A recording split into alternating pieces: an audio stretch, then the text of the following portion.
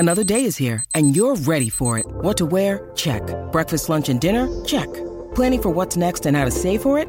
That's where Bank of America can help. For your financial to-dos, Bank of America has experts ready to help get you closer to your goals. Get started at one of our local financial centers or 24/7 in our mobile banking app. Find a location near you at bankofamerica.com/talktous.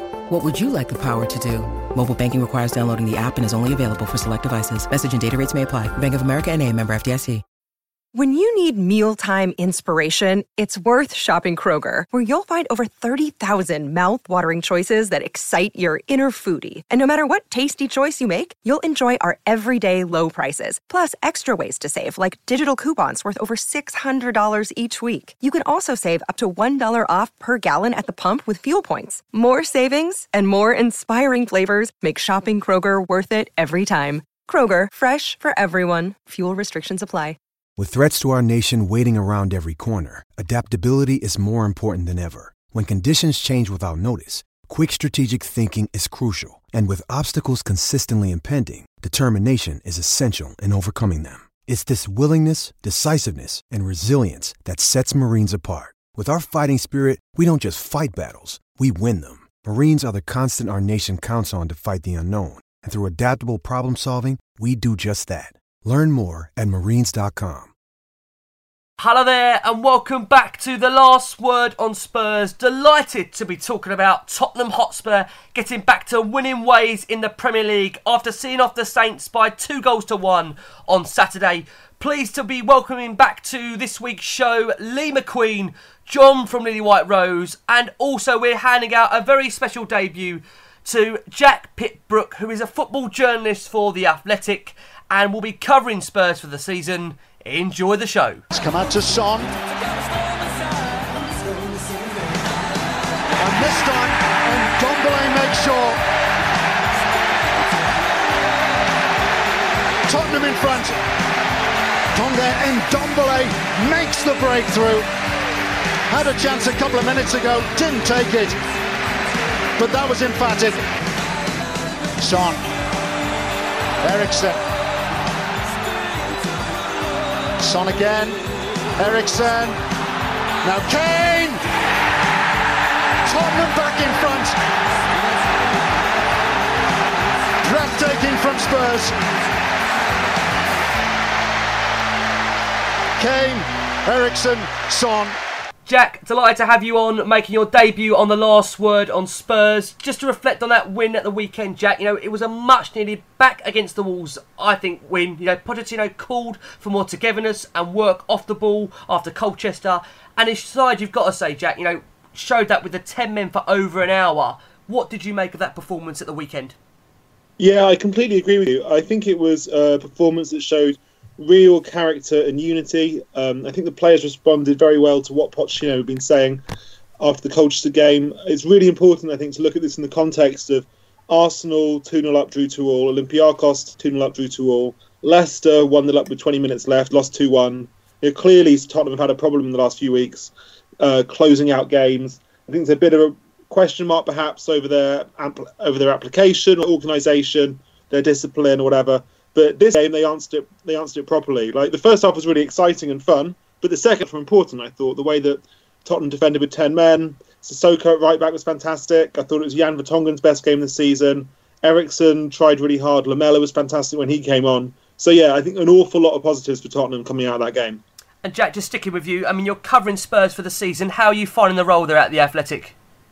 Yeah, I'm loving it, thanks. So I mainly covered Spurs for The Independent over the last few seasons, so it's not really that new to me. I really like covering the club.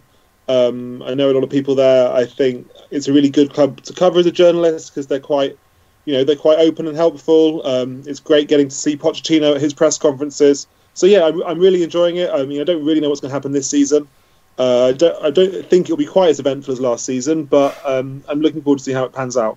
Fantastic. Well, listen, Jack, we're great to have you for the next hour or so. Lee McQueen, Back on the last one on Spurs. By God, we've needed your positivity, Lee. It was a massive 3 points at the weekend, showing real character, wasn't it? In real moments of adversity. Pochettino, you would think, Lee, will be inspired by that second half. Great man management as well, and tactical play from Pochettino too. Introduced Lamela, who provided that extra energy, and Sissoko had the fitness and aggression to fill in at right back. What did you think of that win at the weekend? I think it was huge. I think Jermaine Genius come out in the week, didn't he? And said, yesterday, it's a defining moment. Could be a defining moment for Spurs this season. There's been so much negativity about our fantastic football club and the way that things are going. It's well documented about players' unrest and want-aways and people not signing contracts and paying whatever he wants, as Jason always says, and whatever it might be. But the reality of the situation is that you're judged by results. This is the first time since the Villa game all them years ago that Pochettino's been under pressure from a results perspective. There's been some idiots on Twitter. Look, everyone's up to their own opinion, but there's been some idiots on social media saying Poch out. I mean, you're having a laugh. This guy is the blood of our club over the last 5 years. He's transformed, or trying to transform. Shame he's not transforming the mentality of some of our fans, but he's transforming the way the players think, the way the club acts, the way we've been. And it's a tough patch, and this is the time to get behind your team. I have to say, I didn't make the game yesterday for work reasons, to be honest, but the crowd seemed good. I was very, very critical on the Love Sport show a couple of weeks back after Newcastle defeat about our fans and about the crowd. And I think that the crowd yesterday was good. We got behind the team when we needed it. Our backs to the wall. I think, as Jack said, we defended really well. Jason said it in the yesterday as well on the WhatsApp group, and I've just shared it with you guys about, a lot of teams come to Wembley when we was playing at Wembley and now White Hart Lane, and put 10 men behind the ball and 2 banks of 4 and all the cliches. And we kind of did that yesterday to get the result. And we needed that result. And I think it would be massive. Look, I'm not going to try and paper over cracks. There's definitely some issues there, and I'm sure we'll get into it on the pod. But the reality of the situation is we've had a couple of inconsistent results. I wouldn't even say bad results, but inconsistent results. Obviously, the Newcastle result was bad. But to go away to Arsenal and to get a 2-2, and to go away to Man City and to get a draw, and to go to Olympiacos, I mean, any Spurs fan that wants to create an atmosphere, you want to go and watch that game back again, because the atmosphere is ridiculous in that stadium. So we've had a tough time of it, and with the unrest as well. We always say it on the show, it's fine margins, and at this elite level, it only takes 1 or 2 things to kind of go a little bit pear-shaped, and all of a sudden, you're struggling. And, there's a few things that is going wrong, and it's Poch's job to sort it out. But I think on the whole, it was a massive 3 points for us at the weekend. I'm delighted. Yeah, David Lynch 333 says, fantastic backs to the wall performance. Everyone played for the shirt and gave 100%. Now get off their backs and get behind the team. Well, David, I think amen to that. John, delighted to have you back on the show. A fortnight ago, Spurs answered questions about their ability to score goals away from home by blowing Palace away. This time, you would argue, John, when the team spirit and work ethic was questioned, they've won with 10 men. Issues still remain, we can't get away from that, but you would argue that was just what was needed at the weekend, wasn't it? Maurizio Pochettino said during the week that he wanted his team to be united, he wanted to show that winning mentality, and despite going down to 10 men, half an hour in, and that Lloris Howler coming soon after, it showed real character, John, didn't it, to kind of get that result in the manner we did so on Saturday? Everything was sort of going against Tottenham Hotspur on Saturday. It was set to be, a disaster, with Hugo making a real sort of uncharacteristic error. Obviously, Serge Aurier being sent off, and we basically played, for over 65 minutes with 10 men. So we did remarkably well to also, had we even drawn that game, for me, that would have been, in hindsight of what happened, that would have been a good result, considering, 10 men in the Premier League for 65 minutes is a very, very long time to be chasing that extra player. But to actually get the win and to score just before half-time, I was obviously delighted for Tanguy Ndombele to get another goal, because people were starting to question, has he had a slow start for Tottenham? Well, actually, no is the answer to that. He's 2 goals now already. He didn't play away to Arsenal. I believe he missed another game as well, Newcastle at home. So he's made 4 or 5 Premier League appearances now, and he's got 2 goals already. I mean, I think he's settling in really well, and the more games he gets, the more comfortable he's going to be. I was slightly surprised when the team news came out and there was no Lamela in the lineup. I think Lamela's been one of our better players this season, and I was hoping he was going to build on that. But as you said, Ricky, in the intro, when he came on, he gave us a real energy and pressed Southampton and sort of limited their time and ability on the ball. So that was really great to see. And on Lloris as well, I mean, I know the error was just shambic. I was right in front of me. I was sitting in the south stand, and he did make 2 remarkable saves in the second half from Ward-Prowse and Yoshida. So yeah, I mean, let's not get on any of the players' backs or anything. And I want to pick up a point Lee said about the atmosphere. The atmosphere yesterday was absolutely fantastic. It was really, really good. I mean, even with everything going on, no one was really, getting on Lloris's back, and none of this sort of sympathetic chanting every time he was going to kick the ball or anything like that. So I was really actually proud of our support yesterday. I thought we sounded really good. A few Southampton fans I know also commented on that. They said, for a big stadium, they weren't expecting it to have such a good atmosphere from the home support. So that was great to hear. And yeah, it was a vital win for Tottenham and for Pochettino. It puts to bed some of these slightly ridiculous stories that we've been hearing about, and stupid fans is what I'm going to call them, saying Pochettino out. People have got very short memories. If a club that has gone through everything that we have over the last couple of seasons and then still reaches the Champions League final, I mean, for me, Pochettino's got a lot of credit in the bank. I said on our show on Wednesday, Ricky, that he could lose the next 10 games in a row, and I still wouldn't be Pochettino out. I really wouldn't, because I just believe in him that given time, he can turn things around. He's now getting the better performances. You look at the likes of Jan Vertonghen, he was superb. Tank Ndombele, Sissoko, who's just slotted in at right back seamlessly and delivered a really high quality level performance. So I'm really positive about the season, and we've got a couple more winnable home games coming up against the likes of Watford.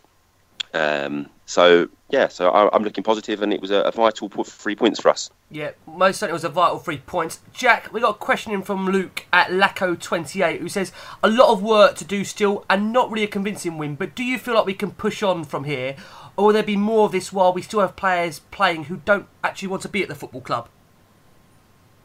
Well, to be honest, I thought that the players in question, Vertonghen, Alderweireld and Eriksen, were really good. I thought that was Vertonghen's best performance this season. I thought Eriksen, not everything came off for him, but he kept running all the time. Like, if those 3 guys keep on playing like that for the rest of the season, and also I thought Danny Rose, lots of speculation about him for the last 2 years, but I thought he was good as well. If those 3 guys keep playing like that for the rest of the season, then I don't think Spurs are going to have too much of a problem. I don't think they are yet exactly where they want to be. They need to get the new players integrated, and they need to get Lo Celso fit. They need to get Dele Alli fit. But I kind of feel like it's all still in the balance, but I do think there's still the potential there for a good season. I have to ask you, Jack, any chance in your mind those 3-4 players you've mentioned could still sign new contracts with the club, or do you think their time has now been and gone and they do just want a new challenge? I think Eriksen will definitely go. I think Toby will definitely go. I think Vertonghen maybe 50-50. And Danny Rose... Danny Rose is slightly different because I think he's got 1 more year left after this one. I don't know. I'd be surprised if he's still there next year, to be honest. So yeah, I reckon it's more likely than not that those 4 will go. Okay, interesting. Jack, we'll get your thoughts shortly on the lineup, and then we'll go into the game. Lee, question here from Perrin Isaac, who says, does this mean everyone loves Pochettino again in terms of that result? Great team performance, who had to really graft and hang out there for the win. Very good performances from Kane, Son, Eriksen, Winks, Sissoko, Ndombele and Rose, and Lamela as a substitute. Just what we needed to give the team a massive boost, Coys. Yeah, for sure. I mean, I just think it's an overreaction. Like, it's an overreaction when we win 2 or 3 on the bounce, and it's an overreaction when we lose 2 or 3 or draw against Man City away or whatever. It's like, you've got to have some calm there somewhere. And the reality of the situation. I've just been looking on social media, and people are getting Leicester won this evening 5-0, right? So people are saying, oh yeah, they're going to get top 4. It's just such a knee-jerk reaction. Just chill out and see where the time goes. Pochettino, and like what John just said in terms of credit in the bank, Pochettino's credit hasn't run out because he drew against Olympiacos. But, we've got to have some calm here. And this is the thing, people are coming out, and even in the media and so on and so forth, are saying about, this and Pochettino that, and all these different stories. And like Jack said before, a load of rubbish, all these rumours. It's never as good as what you think it is, and it's never as bad as what you think it is. It's kind of somewhere in the middle. So we need to just chill out a little bit and have a look at where we're at. We've got 11 points on the board. We've struggled, for sure. There's been some disappointing performances. I don't want to come on and say kind of ifs and buts, but having said that, if we beat Newcastle, which we all should have, and that's the key point, if we'd have beaten Newcastle at home, we'd be on 14 points, we'd be in the top 3, we'd be like a couple of points off Man City. It's kind of, you just got to have a little bit of calm. I think over the last 5 years, everybody needs to believe in this Tottenham Hotspur management team and the way and their philosophy and the way we're going. And we can't sit here and say that we don't believe that we're going to go on and win 4, 5, 6, 7 games on the trot. We can do that. We've done it loads of times under Pochettino, and I think that there's that run is coming. I think there's, we score 4 against Palace and kept a clean sheet, and I think there's more performances like that once the squad settles down a little bit more. But going to a point that Jack said, and the question that you asked about contracts and so on and so forth, I just can't see how Eriksen and Toby are going to stay at all. I totally agree with Jack. I think they're off, and this might be controversial, but the reality is that if we keep playing these players knowing they're going to go, what does that say to the rest of the squad? Pochettino's already come out and said that we've got a bloated squad. The words that he used. He likes to have a 25-man squad. We know that. He's got 28 or 29 players that he's now looking at using. And actually, you're bringing on the likes of Wanyama before the likes of Skip or before the likes of Dyer. You're playing Christian Eriksen, who, look, don't get me wrong, I love Christian Eriksen. I think he's a great player, a fantastic player as that. But no one was in for him before. So the reality is that he's got somebody hanging around that actually he should be playing Lamela. And the question that came in from social media was, we had some fantastic performances, and Lamela again played well when he came on, and he did. And actually, Lamela has started the season really, really well. So it's interesting to see what they do on Tuesday against Bayern Munich, because my gut feeling is that he won't play Christian Eriksen because of them things that are well documented. But you've always got somebody that can change the game, and you're looking at it as the manager, and you're kind of going, if he does one of the magic performances, he could be a game changer, and that's why he's playing him. But if he's going, he can sign a pre-contract in January. He shouldn't be near the first team for me. Well, let's discuss the team lineup. We're going to move it on to you, John, because Spurs made 11 changes on the side against Colchester, with Lloris back in goal, along with Aurier and Rose returning at left and right back respectively. We saw Winks, Sissoko, Ndombele and Eriksen make up the midfield, with Sonny and Kane leading the attack. Any surprise, John, for you that there was 11 changes? Not really, because the makeup of the squad on Tuesday was a majority of players that needed minutes, young players or fringe players, and then also a player that shouldn't even be at the club in Victor Wanyama. So, no surprises for me. I was a little surprised Lamela didn't start, as I alluded to earlier, just because I think his form has been brilliant this year. I put him alongside Harry Winks as one of our better players this season. So I wasn't too surprised in the lineup, but what was interesting was, the first red card at the Tottenham Hotspur Stadium, if we were all going to put money on it, who was it going to be? Jokera, who stood up and got one. It was going to be Serge, wasn't it? But can I ask you, John, before you go into Serge, talk us through Dembele's goal, because you spoke about it earlier. You were delighted for him to, keep that goal-scoring record going for Tottenham at the moment. He scored more goals for Spurs than he ever did, I think, in his period in Liga. Is that right? Yeah, I think I saw a stat yesterday that he scored once for Lyon, certainly. I don't know about his previous sides, but look, with Ndombele, we saw even in the first game against Aston Villa, not just the goal that day, but the number of times he gets in really good space on the edge of the box. He's like waiting there, and now we've seen he's got these different array of curling shots he can score with. Yesterday was on his left foot, absolutely lovely. It was like he went through the keeper. It was so powerful. So I was really pleased, and I had seen a few comments and a few different things in the papers and stuff, where they were saying that Ndombele had started slowly and sluggishly, but the stats speak for themselves. How many other holding midfielders in the Premier League have got 2 goals already? Yeah. The answer is none. So I was just really pleased for him, and I hope that helps him settle in. I know Sissoko's doing a great job as basically his mentor and helping him out with a lot of things at the club, and he's still a very shy guy. It was telling that yesterday he was supposed to come up to the H Club, which is one of the rooms Tottenham have got, to do sort of a man of the match speech after the game.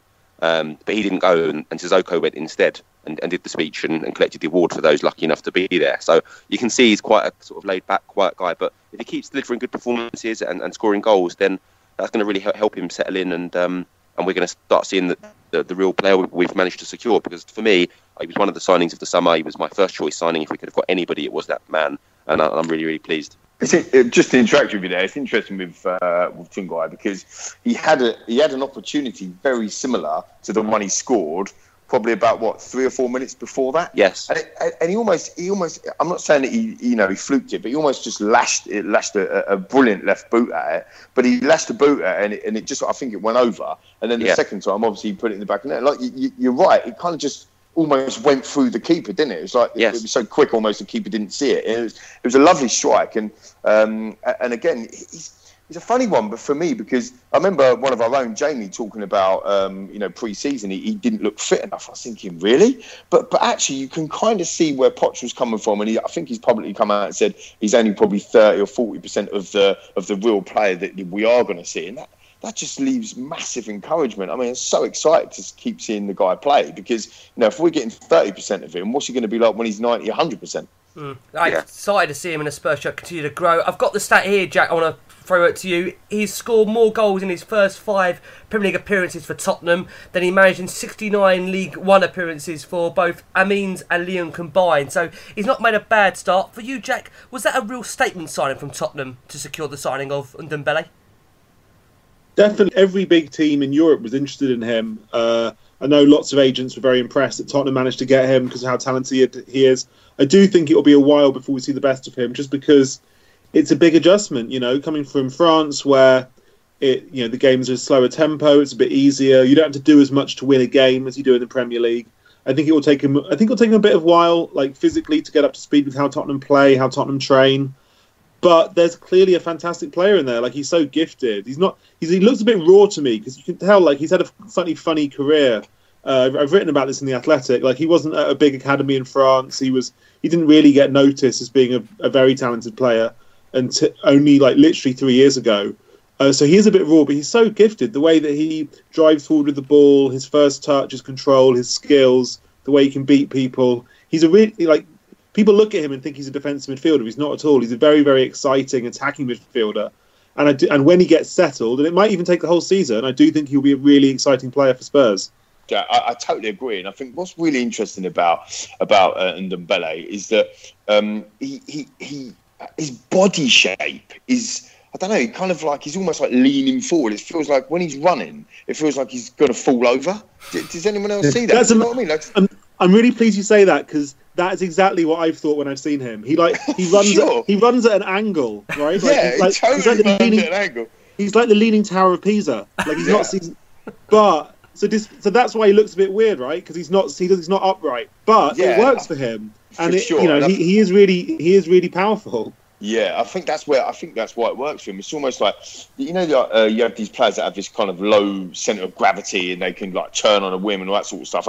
We have not seen the best of Ndombele yet for sure, but I think that's definitely going to help. And I think the other thing as well, which really excites me, and John, this is one for you as well, buddy, is that the whole you use the words there, raw. He's quite raw, like as in raw talent, Jack, but. You look at him and you look at Harry Winks, and they could be the linchpin of our midfield for the next 8, 6, 7, 8 years, and that is absolutely incredible. Yeah, no, it most certainly is. Well, John, it is time to talk Serge. Guys, this is going to be an interesting debate. Serge, where do we start? Because, John, you were making the point before that if anybody was going to get the first red card at the new stadium, it was going to be Serge. He was sent off for a second bookable offence, and those 2 yellow cards came just 4 minutes apart. I mean, it was noticeable, John, that as he walked off, Aurier got nothing from Pochettino, not even a look of consolation or sympathy, absolutely nothing. What did you make of those 4 minutes? It's just Serge Aurier summed up. At last, 2 weeks ago at home to Crystal Palace, he was absolutely superb. He got an assist and he created numerous other opportunities. And then he's played in this game and he's, it's a disaster. It could have cost us. And imagine if we had lost that game as you'd expect to. You're playing another Premier League team with 10 men for over 65 minutes. You would expect to, Southampton were dreadful, in my opinion, for not taking advantage of that situation and claiming the win themselves. Because Aurier could have been a real problem for us. Say we'd lost that game 3-1, 4-1 at home. That it would have been toxic around the place, and that would have come down to Aurier effectively costing us. It was really disappointing from the player. I've said this since we've had him. I've never been a big Serge Aurier fan. I know people try and tell me that he offers more, and he's just a liability. For the first season I go back to, he made 17 appearances and he gave away 3 penalties. It's just unheard of, and in big games as well, in the Bernabeu against Juventus. So for me, he's not got the right mentality. Do I think he's the best of what we've got at the moment? Yes. I think Walker-Peters is in dire need of a loan and to go out and play regular football. Obviously, now he's the backup, he's not going to have that opportunity. But I think he's the best of what we've got. But long term, do I see him remaining at Tottenham? Absolutely not. There's certainly some issues going on behind the scenes with him. So he's another one that openly wanted to leave the club this summer. And it was just stupid. It really was. If you've got that booking, do not do another one. Do not make it easy for the referee. I know some of our players will think it went out of play, but, play to the whistle. It was really, really stupid for him to have got those 2 yellow cards so soon after each other. And it could have cost us on another day. And against the better side, it would have cost us. He got caught, didn't he, halfway up the pitch, and that was half the problem. And both of them were yellow cards for sure. I mean, he scissored for the first yellow card. He scissored the dude. You can't be scissoring people in the Premier League. You just can't do it. And he scissored him down. It's like, see you later. That's a yellow. And then just pulling him back because he got caught, just not concentrating. And this was what Pochettino was saying about him. You're absolutely bang on, John. He was outstanding against Crystal Palace. I thought, oi, here we go. Jack, you talked about, coming from Ligue 1 with Ndombele. He's the same. He still ain't got used to the Premier League, and he's been with us 18 months. That's how long it might take some players. The reality is that his focus and concentration, it's not there. He had one good game, and he thought to himself, yeah, fantastic, I've had a good game, I'm back. There's no competition for places at this club, so what difference does it make? An attitude thing with Sergio Aurier. What are you doing within 4 minutes of getting sent like a yellow card and a yellow card? It's just absolutely... What do you do? If you're a manager, what do you do? You're pulling your hair out, and you guys, what is happening here? You cannot be making them sorts of decisions and them sorts of challenges. Absolutely horrific. And going back to the point that John made, we're well into our youth and all that. You know that on the pod and Last Word on Spurs and John as well. Absolutely. But for me, I'll be playing KWP when fit, or for it, of course, because KWP might not be as experienced or have as much. I'm going to say the word again, experience as Sergio Aurier, but actually you could argue that he is just as good because he doesn't make rickets like that. KWP been sent off. He ain't given away 3 penalties in 17 appearances. So the reality is, he's one of our own. He's a youngster, and the only way he's going to get better is to play games. So if he's fit, play him. I was backing on Love Sport a couple of weeks back. I was backing Sergio Aurier, talking about actually is he as bad as all that. But after yesterday, that is exactly why. You're pulling your hair out 1 minute. Again, he's like some of the fan base. 1 minute we're up here, and the next minute we're down there, and that's Sergio Aurier. You've got to get somewhere in between. There's just no consistency with a fella. Well, that's it, is it? I mean, Jack, no one questions Aurier's ability. I don't think we need to, but it's his focus and his judgment lets him down so often in the Spurs shirt. What did you make of that incident? I mean, you was there, Jack. Could you believe you were watching the space of 4 minutes? Well, yeah, I mean, if it was anybody else, I couldn't believe it. But when it's Aurier, you can believe it, can't you? Because he's so... it's just kind of part of the course. There's a reason why Tottenham were trying to sell him all summer. Like you say, you're absolutely right. Yeah, he is talented. He does give you a different option. I thought he was, to be honest, at the Leicester game, for the first hour of that, I thought he was really good. Giving Tottenham that extra width. He really opens up the pitch a bit. So there's a good player there. But the problem is, it's in his head. Like I don't think he's not a young player. I don't think we will ever get consistent performances from him, and that is why Tottenham do need a new right back, because you can't rely on this guy. Just on that, Jack, Dustin at Debo 1980 says, "Will Poch give up on Aurier?" By what you're saying, it sounds like he will do eventually. Well, yeah. I mean, he has to play at the moment because there's nobody else. But I can't see him. I'd be shocked if he was playing regularly by the end of the season, I'd be even more surprised if he's still there next year. Like right back, I think they need. There's other positions they need as well. Like I think centre back in the medium term is a big priority, but they are going to have to buy a new specialist right back at some point. John Wardell at Joel Jubb says, in a strange way, will Aurier sending off be a decent or decisive incident for Spurs going forward? Surely battling for an hour with 10 men to get the win will do so much for their morale and team spirit, and displayed a much needed fighting spirit lacking of late. Do you agree on that, Lee? Yeah, it's an interesting statement actually, John, to be fair, because I do think that. I said right at the beginning of the pod, didn't I? I think that could be a defining moment. It definitely will enhance the team spirit and the togetherness and all the things that we all know, we all want to see. It's interesting, actually. I watched the game back a couple of times, as probably we all do, because we're all like mad like that. I was pausing it on the celebrations. I don't know if anyone does this, right, but I was pausing it on the celebrations when we scored. Not with the fans, and we've already talked about the crowd. The crowd was fantastic, but actually on the players. So I think you can tell quite a lot about if people are actually interested or into it or whatever. And it's interesting. The point being is that the people that are under fire, the players that like the Christian Eriksen's, the Sergio Auriers, when that goal went in, Tunga Ndombele scored that goal, and you saw who was really up for celebrating. Do you know what I mean? And Christian Eriksen, it was a reaction. Like it's not a reaction that you can fake. It was a reaction that is just in you, and he celebrated quite hard and like, yes, I've got get in there. Do you know what I mean? It was a thing, and same with Sergio. It was an instant reaction. So some of the stuff, I don't think that it's not that they don't care, and you know, I don't think that Sergio did that on purpose and got sent off. But going back to the point Jack made, I just don't think he's going to learn because he's too far gone in his career now. Do you know what I mean? It's a little bit like driving. You know, most of us who drive, if we go and take a driving test now, you'll probably fail because you've got a lot of bad habits and you never get, you know, it don't mean that we can't drive, but actually we're just never going to be, perfect enough to pass our test again. And that's probably the same with Sergio Aurier. The fact is that he's got so many bad habits, he's just never going to get rid of them.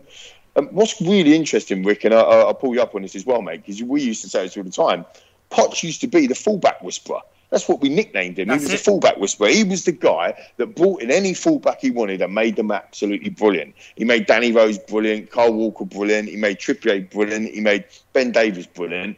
It's quite interesting he ain't made Sergio Aurier brilliant, to be fair. And like we said before, he's a talented individual.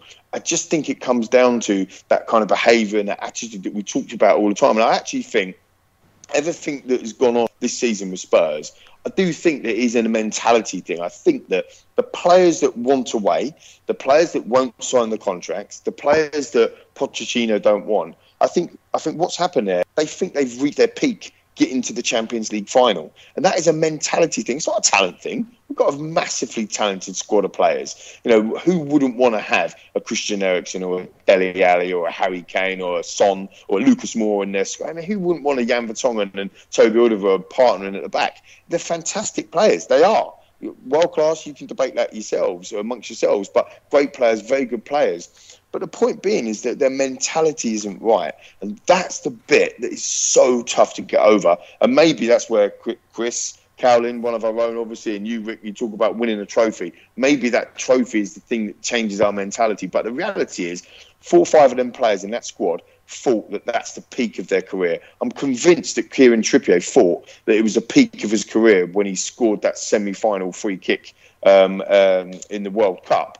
And therefore, that's why he had a bad season. I'm convinced of that. I might be wrong, but that's my opinion. And that is so difficult to change their mentality. And when you hear stories like, it's been the same old training sessions, it's the same old message, it needs to be refreshed. For me, it just seems like there's somebody on Sunday Supplement said this morning about it being a crossroads for Tottenham. I actually think it's a watershed moment for Tottenham in a sense of, like Sir Alex Ferguson in 1989, he'd been at the club for 3 years. He'd won so much in the past before going to Manchester United, but he was very much under pressure and hadn't done what he wanted to do. He won the FA Cup, I think, that season, and then look what happened. And I'm not saying that Spurs are going to go on and win 15 Premier League titles on the trot, but I actually think that this could be the thing. We've got to get behind the team and stick with the manager and stick with our philosophy because it will work. 100% it will work. I'm absolutely convinced now. I just want to see that from the players, and I think we can go on a big run. Agree with that. Now, before we finish up on Serge, we have to say he did apologise. He did say that he's very sorry for that and he will try and make amends. Just to also shed a fact out there, Aurier became the first Tottenham player to be sent off in a Premier League home match since Kyle Naughton against Stoke back in November 2014. So it has been a while, but we are going to go for a very quick break now. And when we return, we're going to discuss Harry Kane's heroics to get Tottenham Hotspur over the line, despite Hugo Lloris's attempts to hit the self-destruct button, despite some wonderful saves in that second half. And we're also going to look ahead to Bayern Munich to come on Tuesday. Don't go anywhere. We'll be back after this very short break. But leading you into the break is Anna from Spurs XY, who's covering another win for the Tottenham Hotspur ladies. Hello everyone, I'm Anna from Spurs XY and welcome back to the Spurs Women's segment here on The Last Word on Spurs. And if you can't tell already, my voice is very chirpy, which means Spurs Women also won this weekend. That's right, we beat West Ham Women away 2-0 at the London Stadium. Another WSL game played at a Premier League ground. And the second highest record attendance, 24,790 reportedly. I don't really believe everyone turned up. It was a bit of a rainy day, but regardless, it's still good that we are attracting this many people and turning up to watch the mighty Spurs play and win. Let's get into it. The starting lineup changed quite a bit. I'm not surprised. I think Juan and Karen are still figuring out who are the best people to play together. How can we play best as a team? And obviously everyone to gel together so we get used to everyone. I think what was most exciting, that Rianna Dean finally got a start after coming back from injury. She obviously came off the bench a couple of times in their last games, but now she finally got a start, and boy, did she take it. Like, she played so well. I think overall the game was really open, like end to end, both teams creating chances going forward. No one was holding back. But I think what really made the difference for us was Chloe Peplow and Josie Green in midfield, which meant that we could control the midfield for the first time in our last couple of games. I really felt like we were giving the ball away previously, but not today.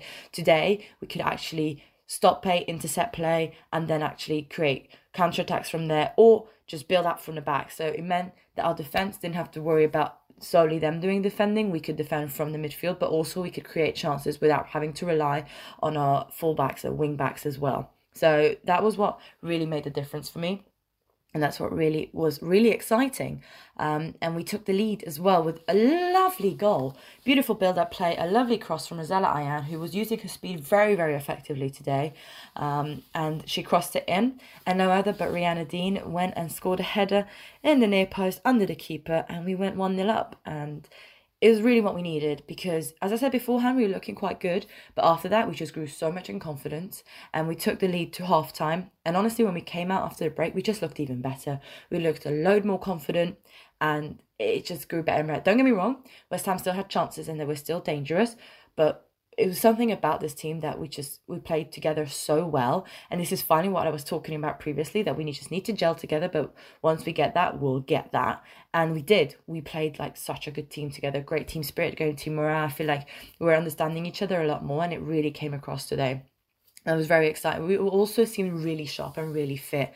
So this is what I've been telling in the past couple games, that we just needed some match fitness and some togetherness. And they both came today. And we kept West Ham at bay. They had more possession. We created roughly equal amount of chances. They obviously had the home crowd as well, who were a bit louder, but overall we got away with it. And to be honest, our second goal was really sweet because we brought on some subs, not because our players were tiring, but because we could. And one of them was Lucy Quinn, whose birthday is today, or was on Sunday, whenever you're listening to this. And she scored a goal, and it was brilliant because it was a free kick for us. It got into the box. It didn't find a Tottenham player. It found the West Ham player, and almost was an own goal. They messed up with it so much, but then they cleared it, but only to Lucy Quinn, who could take a shot on the volley, and then it went to the back of the net. And that was around 84 minutes, so it meant that the 3 points were secured in the bag. They celebrated in front of us. The whole team ran over, I think barring the goalkeeper, but everyone ran over to the corner, and we were all celebrating. It was just a really, really lovely way to secure the game. And I was really happy. We really needed those 3 points. But I think my favourite part was the performance, the way we played, obviously, and the togetherness that we showed. The Barclays man of the match, or player of the match, was Hannah Godfrey, our defender. And obviously she played brilliantly, hands down. But for me, like as I said earlier, it was Chloe Peplow probably who just broke up play and made sure that our midfield was working together. So that's what worked for me, really. And yeah, We've got a little bit of a break now. Our next game is against Manchester United at the Hive. So it's a home game, but it's a tough one because we played against United last year and it wasn't easy. So if you've got a chance to, then I would highly recommend going down to the Hive. It's on the 13th of October. So yeah, go and get supporting the team. That was pretty much it from me today. Hope you enjoyed this little segment, and come on, you Spurs women. We just want to say, guys, we have teamed up with Profit Accumulator. Now, Profit Accumulator teaches people how to make some extra money doing something they called match betting. Now, just to be very clear, this isn't gambling, but if you do it correctly, you cannot lose. And if you're sceptical right now, the system itself has been covered by major websites like Money Saving Expert, the Daily Mail, the Sun, Vice, the Guardian and the Telegraph. So it is completely legitimate. So you're going to ask me, how does it work? Well, like any business, bookmakers try to attract new customers by using promotions. And the main way they do this is by using free bets and bonuses. Profit Accumulator helps its members take advantage of these bonuses to make a profit. So let's say, for example, a major high street bookmaker like William Hill is offering a £50 bonus to new customers. So you would sign up, and as you might place a £50 bonus on a coin toss landing on heads and a £50 bet on the same coin toss landing on tails, whichever way it lands, it doesn't matter. You won't win any money, but you won't lose any either because you've covered all possible outcomes. However, you then get your £50 sign-up bonus, so you've actually made a £50 profit. That's the basic idea of how it works. Now, just to point out, Profit Accumulator employs a team of experts who source every available free bet offer and then write up the strategies to turn them into cash. There are hundreds of free bets to take advantage of, with dozens more every day. You don't need to know about anything sport-wise or placing bets. It doesn't matter if you've never placed a bet in your life before, because Profit Accumulator, they walk you through the whole process step by step and give you a suite of tools that make the process very easy to deal. Now, as long as you follow the instructions, you really can't lose any money. They're rated excellent on Trustpilot. There's a 7-day-a-week support network, including phone, email, and a thriving members forum should you have any questions or queries. But I think what must be made clear is match betting won't make you rich, and most just use it to make some extra money every month. But there are some members who, astoundingly, have made tens of thousands of pounds over an extended period of time. Now, here at The Last Word on Spurs, we've got a fantastic zero obligation free trial where the Profit Accumulator team will teach you how to make money with match betting, completely free of charge. The free trial will walk you through 3 separate free bet offers worth up to £45, and that's just for starters. Now, from there, you can either walk away with your £45 and buy yourself something nice, or you can even make more money by joining their Platinum membership, where you can get access to everything that they offer, including their forum, which explains how some of their customers are making £300 or up to £1,000 a month. Stop missing out. Get started today with Profit Accumulator's zero obligation free trial to see what it's all about and earn yourself up to £45 in the process. Just head to www.profitaccumulator.co.uk/last word on Spurs. John, it's time to discuss Hugo Lloris's performance. I mean, you say Lloris maybe made amends for that earlier incident, but let's discuss it because he attempted a Johan Cruyff turn inches away from his own goal line, but missed the ball completely.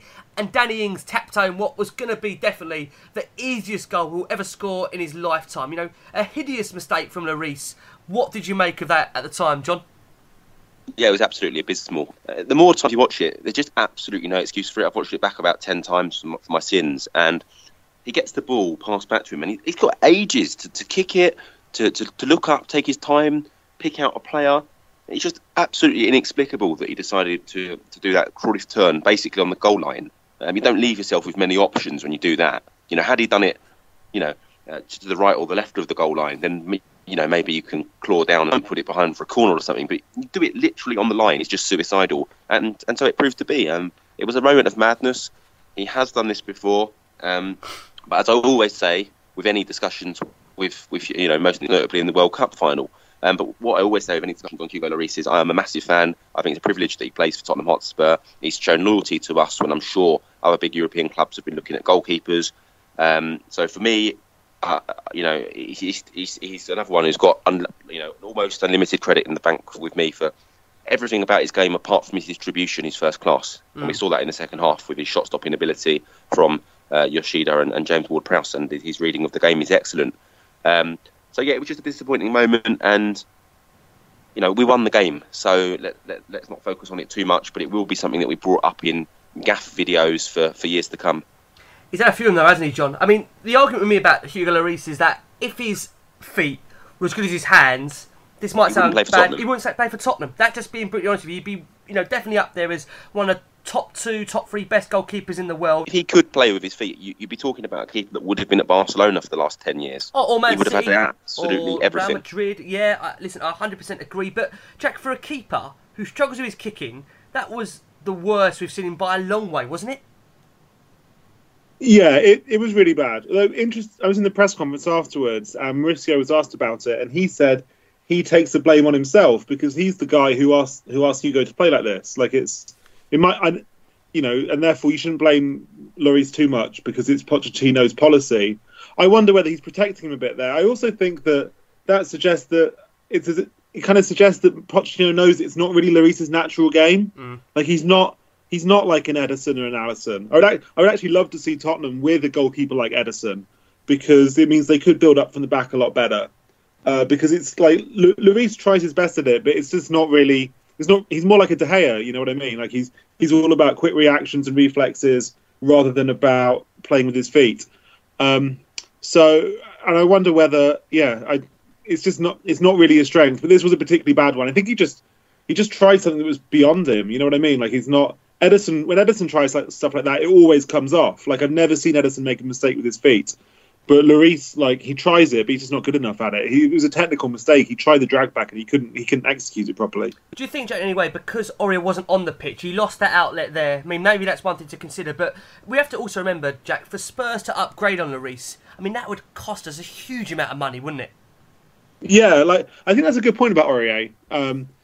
But you're right. The fact is, there's only a really small number of very good goalkeepers in the world. And Lloris isn't perfect, but he's pretty good. And the idea of replacing him with someone better would just be really, really hard because, to get someone who's better than Lloris in goal would obviously be very expensive, and Tottenham would be competing with teams that have more money. So I can see that even though Lloris isn't maybe as good as he was 3 years ago, I think they should stick with him for a while. I don't think they should drop him. But obviously there will come a time in a few years' time where they will have to find someone new. Yeah, agree. Lee, let's bring your thoughts over to that incident before we look at the good things Lloris did in that second half. At the time, you must have been fuming, right? Yeah, for sure. And I think the lads have summed it up. I mean, you're in a situation where it's a must-win game. Southampton are struggling away from home, certainly. You're at home, the crowd is in. We've gone one up. We're playing well. And what are you doing? I mean, literally, what are you doing? And I know, and I agree. Actually, I obviously wasn't in the press conference, but I watched the press conference, and Poch did protect him for sure. He protected him, and that's probably the right thing to do. But Lloris had a lot of protection over the last 12, 13 months or so since we're lifting that World Cup for France. Via Tottenham and ultimately Pochettino. And it does come a time where you not hang him out to dry, because this is the thing. It's the same as Sergio Aurier. It's Tottenham through and through. Lloris epitomises it. He does that utterly shocking, ridiculous thing. And then he pulls off 2 world-class saves. And actually, if he's not in goal for them 2 opportunities, we'll probably lose the game. Yep. Regardless if he doesn't concede the calamity that was. So he's got it in him to be absolutely world class. He's a World Cup winning captain, but equally he's got a rick in him. I think the goalkeepers always have the spotlight's on them because actually they're the last person, obviously. So therefore, if they make a rick, then it goes in. But Lloris has had it, and a few people in the media, a couple of journalists, even a year ago, said Spurs won't win anything big when you've got Lloris in goal. But again, how do you replace somebody who's probably one of the top 5, maybe top 8 goalkeepers in the world? It's tough to do. But, you know, if you can't coach him anymore to get that out of his game, are we just saying, well, actually, that is part of his game, so we've got to lump it? Or do we play to the team's strengths? And I know it's philosophy, Pochettino's philosophy, to play out from the back and actually to do that. But actually, if you know your goalkeeper can't do it, the difference being with Man City was when they had Caballero in goal and he couldn't do it. And Joe Hart, he couldn't do it. Pep sacked him and got in Ederson for somebody who could do it. And yes, they got the different money and different finances and so on and so forth. It's difficult to do, as we're proving that with some of the players that Poch wants out and they won't go. So, look, I don't want to chastise him. I do love Hugo Lloris. I do generally think, not just from yesterday, I think that the captaincy should move over to Harry.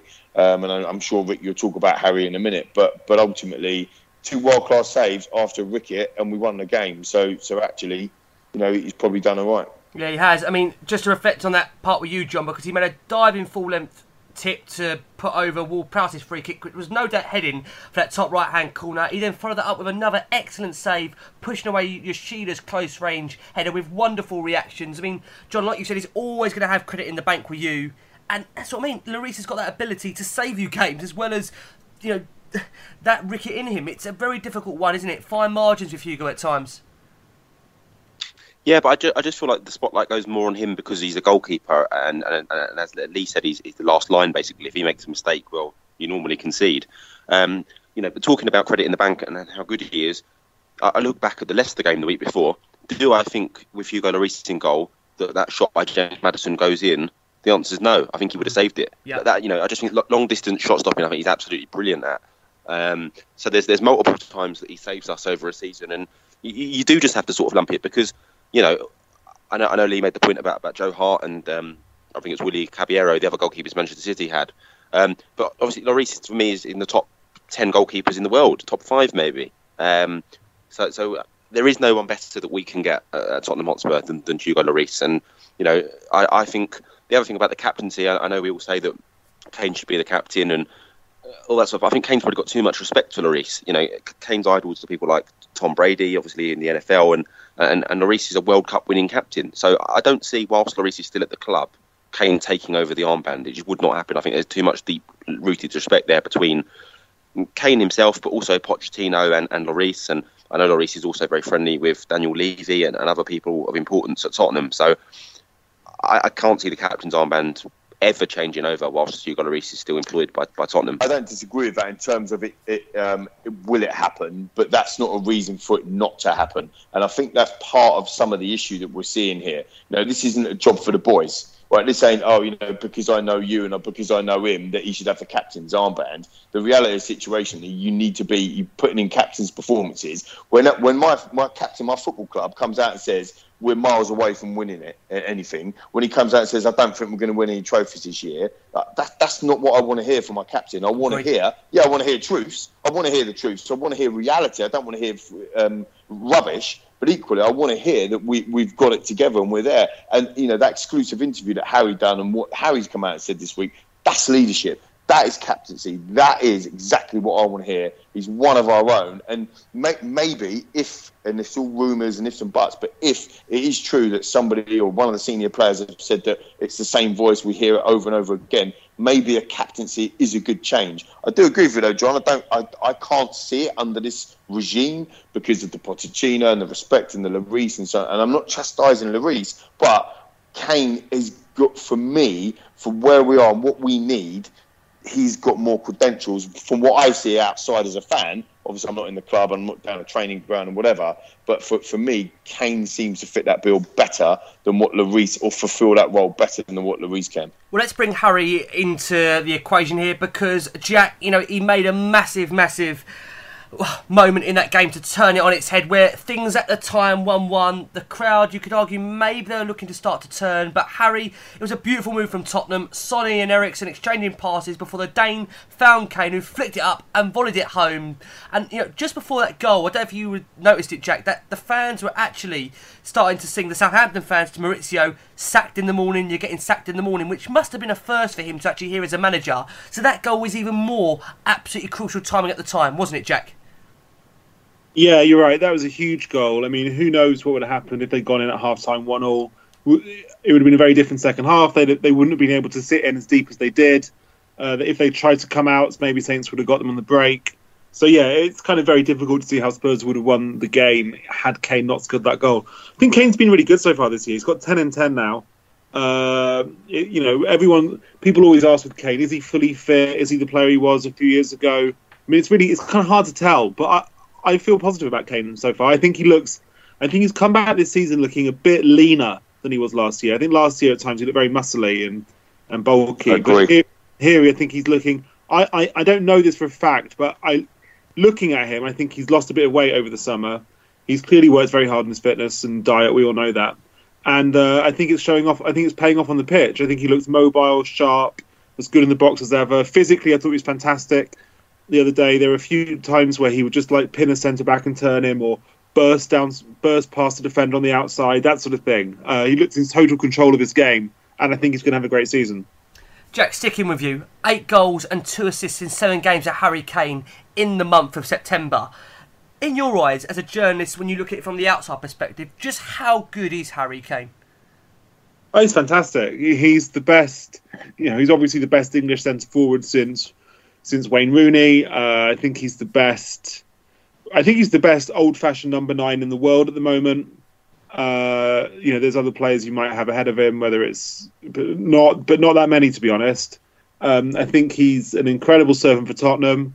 I think I don't know what's going to happen with his long-term future, but I do think if he does stick around at Tottenham, he will break all the records. I think if he stays in the Premier League for the rest of his career, he'll break all the records. I think he'll break the England record. I think he's a fantastic professional leader. I think he's a really nice bloke as well, if you ever get to meet him. So, yeah, I'm full of praise for Harry Kane. Do you have a view, Jack, on the captaincy at all? Is that an area that you wouldn't look to change with Lloris at the club? Or do you feel with Harry, with his interviews, you've had the opportunity to obviously meet Harry as well, you just do get the feeling that he talks not as just a player, but as a fan as well. And I think back to what Lee's saying there, with Lloris, yes, you want to hear truths, but sometimes, you want to hear that as a player, you're ambitious, you want to win things. Harry seems to be one of those players that, he said it before, it's not about individual things for him. He wants to win things as a team. He wants to win trophies. For you, do you see him being of that leadership mentality where that armband should move over to Harry? Definitely in time. Yeah, I think the armband should move over to Harry at some point. It's obviously difficult to manage for as long as Hugo's at the club, but I do think he's a natural captain and leader. It's no surprise, it's no coincidence that he's the England captain now. I think he'd be a fantastic Tottenham captain going forward. But I think what Kane also proves is that you don't need to wear the armband to be a leader. Everybody he's clearly a leader on the pitch and in the dressing room. People take their cues from him. But yeah, you're right. It is natural that at some point in the future the armband will go from Hugo to Harry. Agree with that. Now, Dennis Menace says Harry Kane must be given the captain's armband. Everyone at the club knows this, and I'm sure Lloris would have no complaints, apart from John Wenham, of course. Now, John, I want to move things back over to you, because one player, another Harry, who had a fabulous performance, was Harry Winks. I mean, he's easily been, John, hasn't he? One of the most consistent performances for Spurs in a shirt this season. He never stops working, always wants to take us forward, and leaves absolutely everything on the pitch. You must have been impressed again with another great performance from Winksy. Yeah, I've been delighted with him all season, to be honest with you. I think he's probably, along with Lamela, been our player of the season in his opening sort of set of fixtures. He just dictated the tempo, and when you've got 10 men, he is literally a perfect player to be on the pitch in terms of just frustrating the opposition by holding on to the ball, getting in good positions, and running down the clock, basically. And he was excellent at that yesterday. I was really impressed with him and have been through the start of the season, and it makes the continued selections by Gareth Southgate of Declan Rice, Ross Barkley and Jordan Henderson and not finding space for Winks look even more baffling as the weeks go on. I expect him to be in the squad for those next England games and also starting, because he had a brilliant start to the season, and I'm really looking forward to seeing him come up against someone like Thiago Alicante on Tuesday night for Bayern Munich. That will show you Winks' real level. I mean, Lee, this guy, as we say with Harry as well, you've got 2 players there that have come through the academy. If we're going to oversee or try to attempt this painful rebuild, the second phase under Maurizio Pochettino, Winksy along with Kane, they're the 2 players that you want as the foundation leading this, aren't they? This is the painful rebuild. This is the painful bit. Yeah, they still might be in the club. The people that don't want, that's why it's painful. So the painful rebuild started already. It just hasn't finished. So it's ongoing. But from Harry Winks' perspective, I completely agree with you. I completely agree with John. I love the whole raw talent piece coming through the academy. I think it's been absolutely outstanding. The only baffling thing for me, other than the whole England piece that John just talked about as well, but the only baffling thing for me is I actually think he may be even more effective a little bit further up the pitch. And it's a point that actually Jack made earlier on the pod when we talked about kind of Ndombele being a kind of, is he a holding midfield, but actually he's quite an attacking midfielder. And actually I was thinking when Ndombele was purchased by Record Sign, I thought he was going to be a holding midfielder and sit and hold. But actually, if you look at the way Pochettino's setting up the team this year, and essentially against Southampton as well, Winksy's playing at the base of a diamond, and therefore he almost becomes the anchor or the holding midfield player. And although he's doing a brilliant job, I actually think he's probably more of a natural number 8 than he would be a kind of a holding player. And therefore, what excites me, and again looking on the positive side rather than his negativity stuff, is that we've got Eric Dyer now being introduced back into the side. Some ridiculous stats that you guys were pulling out last week with regards to Eric Dyer, and how many games, what our form's dropped off since his illness and injury problems and so on and so forth. And get a fit Eric Dyer back in to start to anchor that midfield as well, and to start pushing up maybe Winksy a little bit further up the pitch.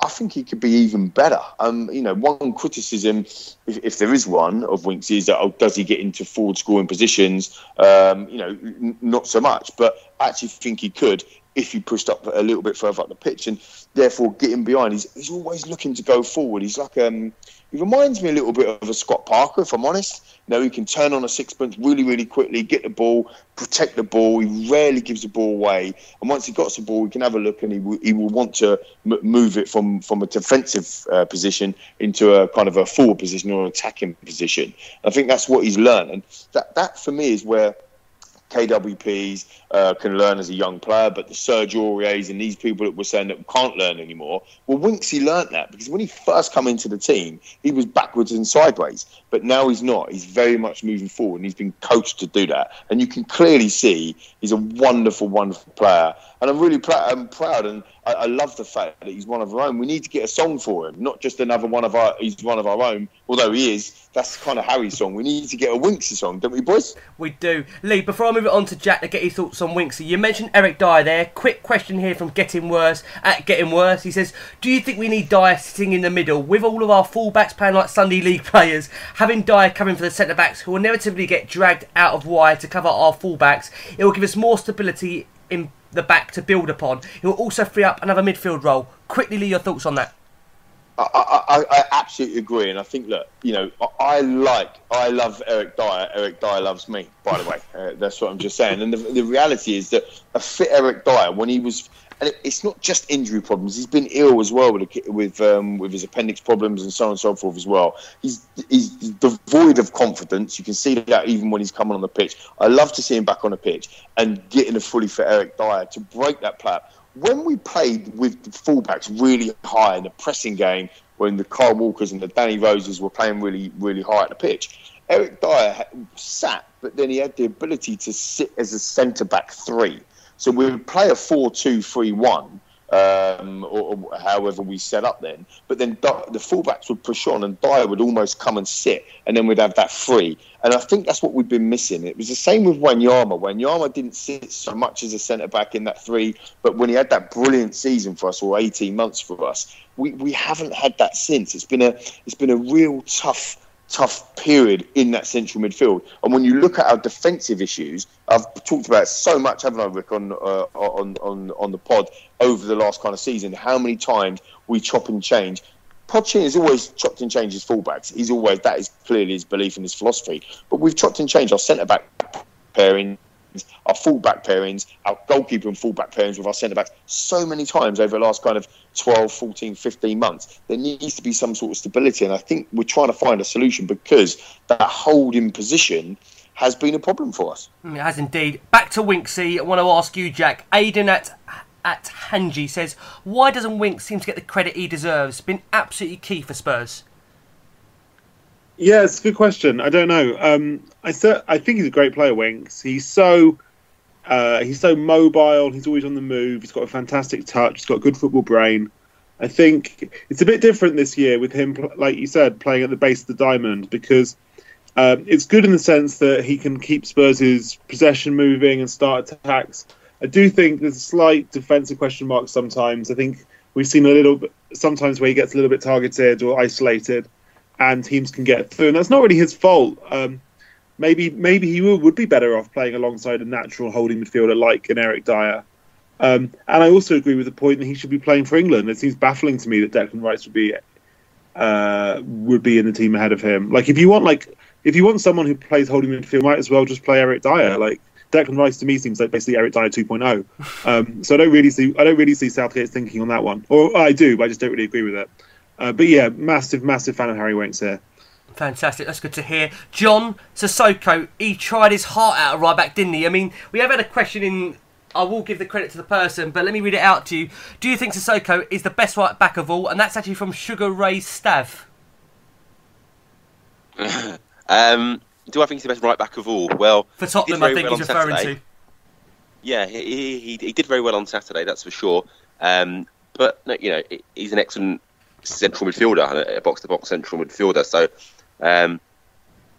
we're not blessed with good right backs. It's an interesting question, and you know, say we had a whole run of injuries and he had to slot in there for a sustained period of time, I would actually have no problem with that. I think he'd give a good performance. It feels like his confidence is so high now that you could slot him in almost anywhere except up front and he'd be very effective. Jack, just want to come back to you for a second, because Spurs don't normally award contracts of 4 years to 30-plus-year-old players.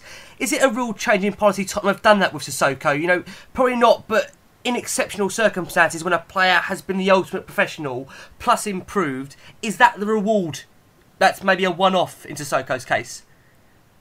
Yeah, that's a really good point. That it's not common Tottenham policy to give those long-term contracts. I just think you're right. It proves how important Sissoko's been in the last 2 years. I mean, last year I thought he was probably Spurs player of the season.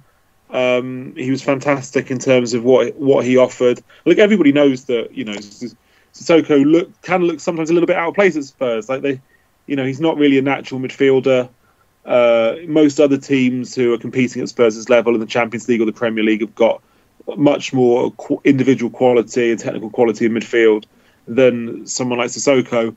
But he's very useful for the team for what he can offer in terms of his defensive work, his running off the ball, his application, his discipline. And that's why I think it would be quite good to see him at right back. You know, he wouldn't be in my first choice midfield with everyone fit, but why not play him at right back? Like, I don't think any of the other options at right back are very good, to be honest. And I kind of feel like he deserves to be in the team. Do you know what I mean? Like, he doesn't deserve to be dropped because he is such a good professional. It's not his fault that he's not as talented as the other players around him. No. But he has certainly made the most of his talent in the last year or so.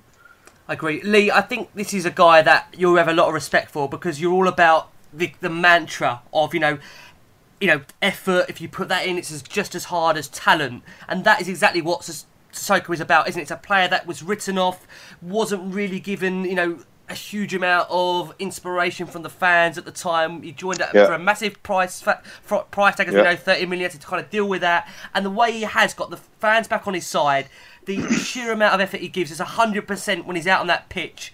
He's earned that new contract, hasn't he, Lee?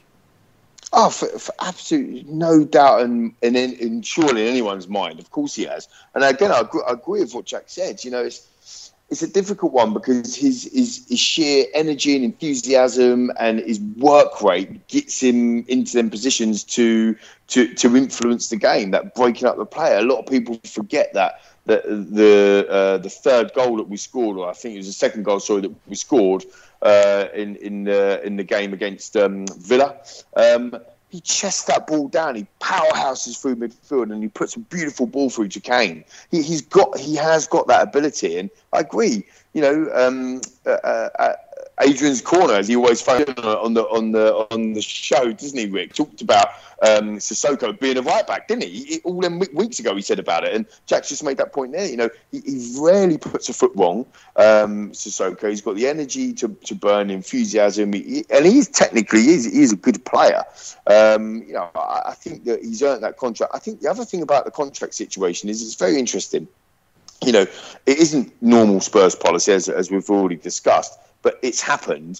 So what does that say about the other players that are kind of 30 and above or approaching 30 and above that aren't signing their contracts or aren't being offered new contracts? Again, it's another little bit of a statement there to sort of say, look, if you play and you earn this contract, you'll get one. But actually, you won't get one if you don't earn it. Do you see what I mean? So maybe it's also the club is sending a message out to the other players as well. But for sure, look, he was my player of the season last year. And when you look at what you know, Lucas Moura doing bits in the Champions League, and you know, Son doing bits when Kane's not around, and you know, unbelievable season from Son. But for me, Sissoko was the player of the season, and I voted for him. So he absolutely deserves his contract, and fair play to the fella. You know, there's nothing, and this is what I was saying before about the club as a whole. I know I probably ain't said this on air because I haven't been on air for a couple of weeks, but I know I've said this to you, Rick, and on the WhatsApp group, whatever. It's like, you can't get better unless you feel bad times. It's the times now, the bad times, the times when you're failing, that's when you learn.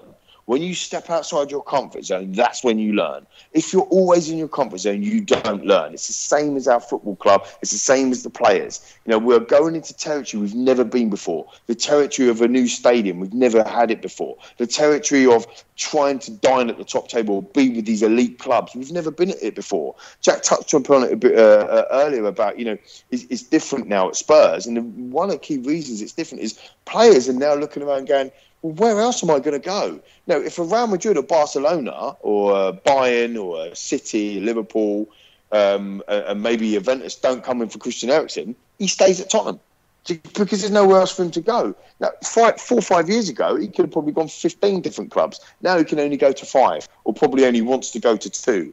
And that is a different mindset in the club. And that's what I'm saying, you know, it's a shift in everything, and it's going to get better, and we have to go through some pain before it does get better. And I know some of them fans be screaming at us when they're listening to us when it goes out at midnight, and they'll be going, "Oh, shut up! We want a trophy, But in the grand scheme of things, since we were founded in 1882, we've won the league title twice.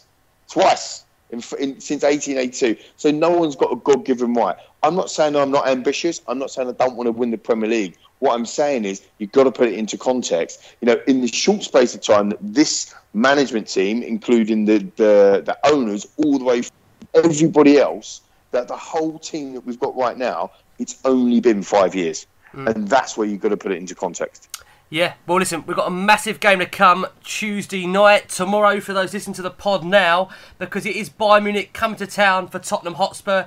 And John, I'm going to start with you because I think it's fair to say Spurs and Bundesliga champions Bayern Munich are the clear favourites to progress from Group B, which probably makes the 2-2 draw at Olympiacos even more frustrating for Spurs, given that we were 2 goals to the good at the time before conceding those couple of goals to draw the game level. But, I mean, do you think, John, in your mind, that Spurs must realistically take points off Bayern Munich in one of their 2 group games to finish top of the table and give themselves even better chance of a favourable draw in that last 16? Yeah, well, first of all, I'm really looking forward to the day and the game. Obviously, on the day of the Champions League, you have the Youth Champions League games as well. So I'm going to be heading over to Hotspur Way to see that first at 3 o'clock and then over to the new Tottenham Stadium for the main game. So it's going to be a really great day. On the game itself, it's a massive game. I mean, people will think of Bayern Munich and think of they've lost the likes of Robbery and Ribery over the summer. But actually, their form's been phenomenal. They're sitting comfortably top of the Bundesliga at the moment. Philippe Coutinho has started to shine, obviously, who fans of the Premier League know well. And I think they scored 17 goals in their last 5 games. So they're going to be a real threat, Bayern Munich, and they shouldn't be underestimated at all. I see it being an exciting game. This is what, for me personally, this is what, the Champions League and going towards Tottenham, the new stadium under the lights and the music and the top level players. I mean, some of my favourite players play for Bayern Munich. I mentioned him earlier. Thiago is just fantastic. I would have always loved Tottenham to have signed him. had someone who can control the game from midfield like that. Robert Lewandowski, etc. So it's going to be a really, really great game, and I'm really looking forward to it. Agree. Jack, I want to bring you in because Bayern are currently top of the Bundesliga, have drawn 2 of their opening 6 games, and are not the attacking force they once were. They've still got Philippe Coutinho's in superb form. Both he and Lewandowski could cause Spurs some real problems. What is your thinking going into this one for Tottenham? Well, I don't watch a lot of Bundesliga, so I'm not like an expert. But I've not been massively impressed with Bayern in the last few years. You know, they're not as good as they were under Heinkes or under Pep. I think that team has very much peaked. Yeah, of course, they've still got some fantastic players. But Niko Kovac isn't really a top manager. He's not as good a manager as Pochettino. And I think Tottenham can win. I think Tottenham can certainly win. I mean, Bayern nearly lost the league to Dortmund last year, which is pretty hard to do given the massive financial disparity between the two clubs. So I don't think Spurs should be intimidated by Bayern at all. And I wouldn't be surprised at all if Tottenham won. I mean, Lee, you're always the one to speak about the atmosphere, the need to galvanise that crowd. We do really need it to be there, don't we, Tuesday night for this one? It'd be amazing. John's already touched upon it, and this is why I get so frustrated with it against the Newcastle game, because it should be the same reason. It shouldn't just because it's under the lights and it's we get the flags out, we do the to dare is to do and all that. So why don't we do that on a 3:00 kick-off against Newcastle? Do you know what I mean? That was my frustration at that game.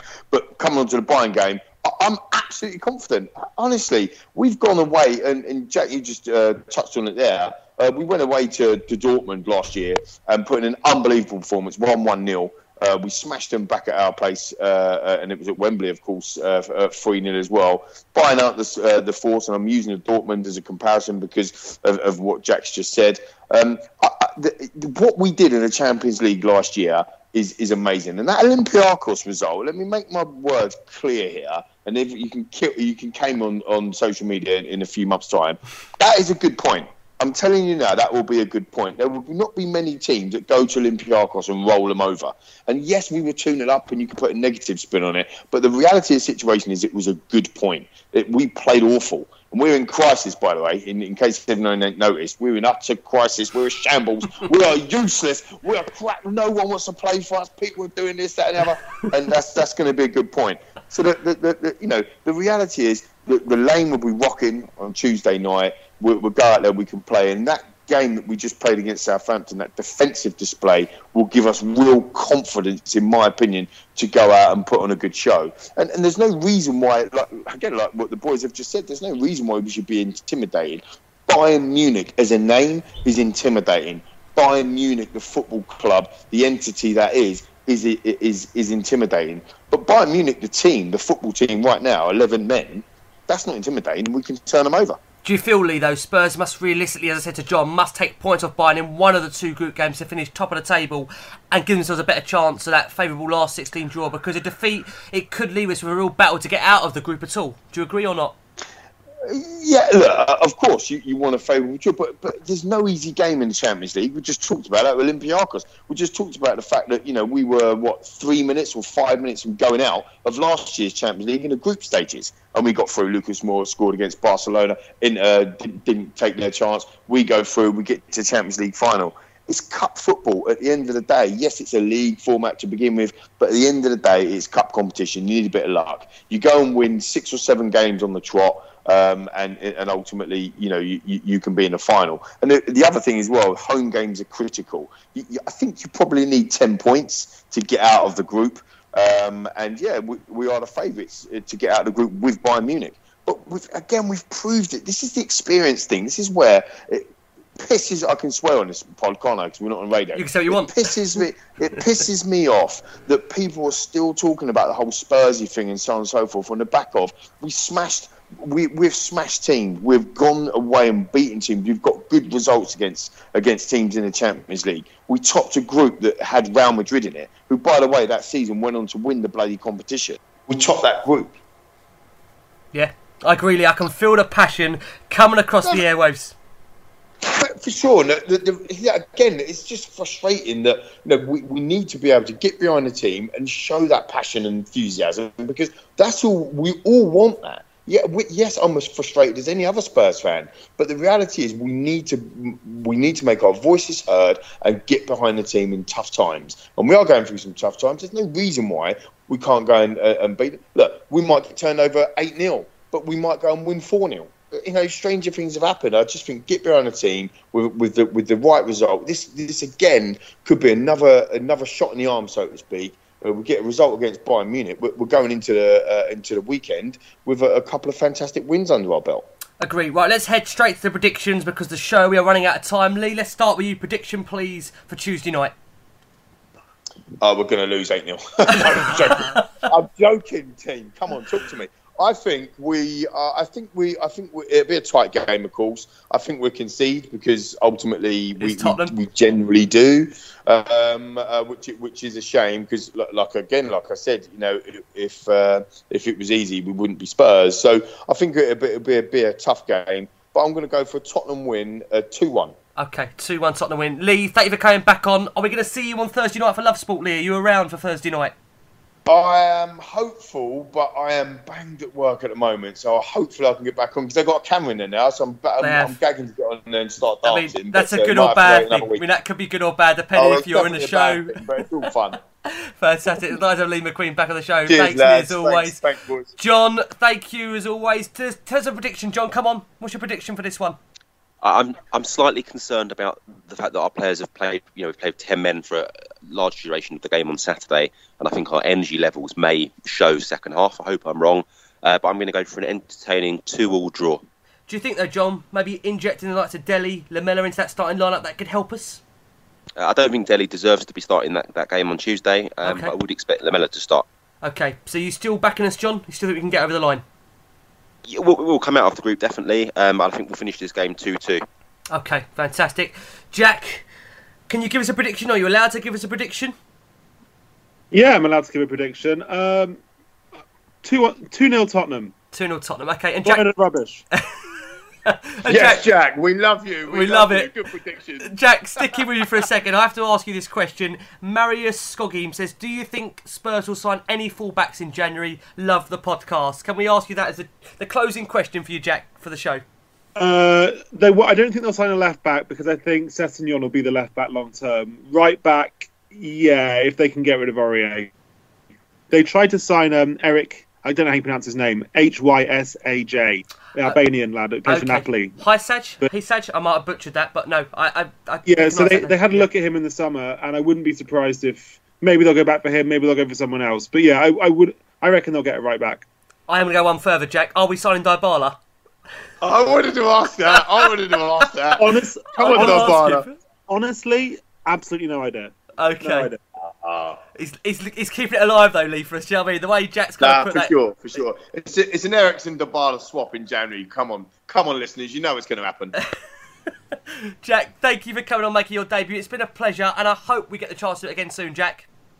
Cheers, lads. My pleasure. You're a star, Jack. Thank you, lads. Just a reminder, Jack. Where can Tottenham fans find you for your content? Tell us where they can find you, Jack. So you can find me on theathletic.com. And then click on Tottenham, and then all my stuff is there. Or you can find me on Twitter at Jack Pitbrook.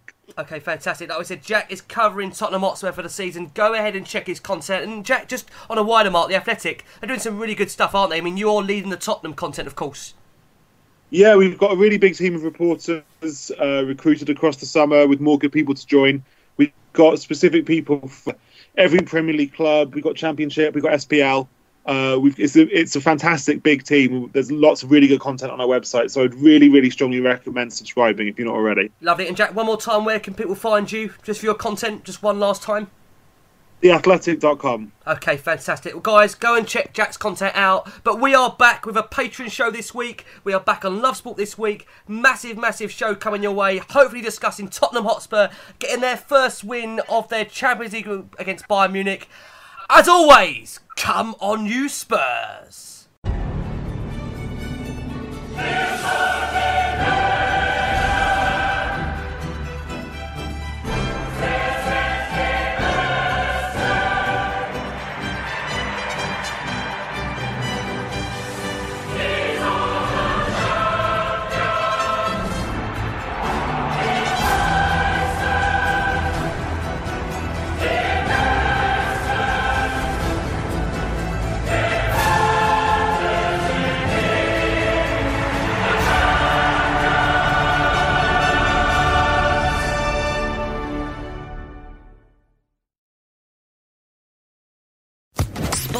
official podcast network. Hello, it is Ryan, and we could all use an extra bright spot in our day, couldn't we? Just to make up for things like sitting in traffic, doing the dishes, counting your steps, you know, all the mundane stuff. That is why I'm such a big fan of Chumba Casino. Chumba Casino has all your favorite social casino-style games that you can play for free anytime, anywhere with daily bonuses. That should brighten your day a little. Actually, a lot. So sign up now at ChumbaCasino.com. That's ChumbaCasino.com. No purchase necessary. VGW Group. Void where prohibited by law. See terms and conditions. 18+.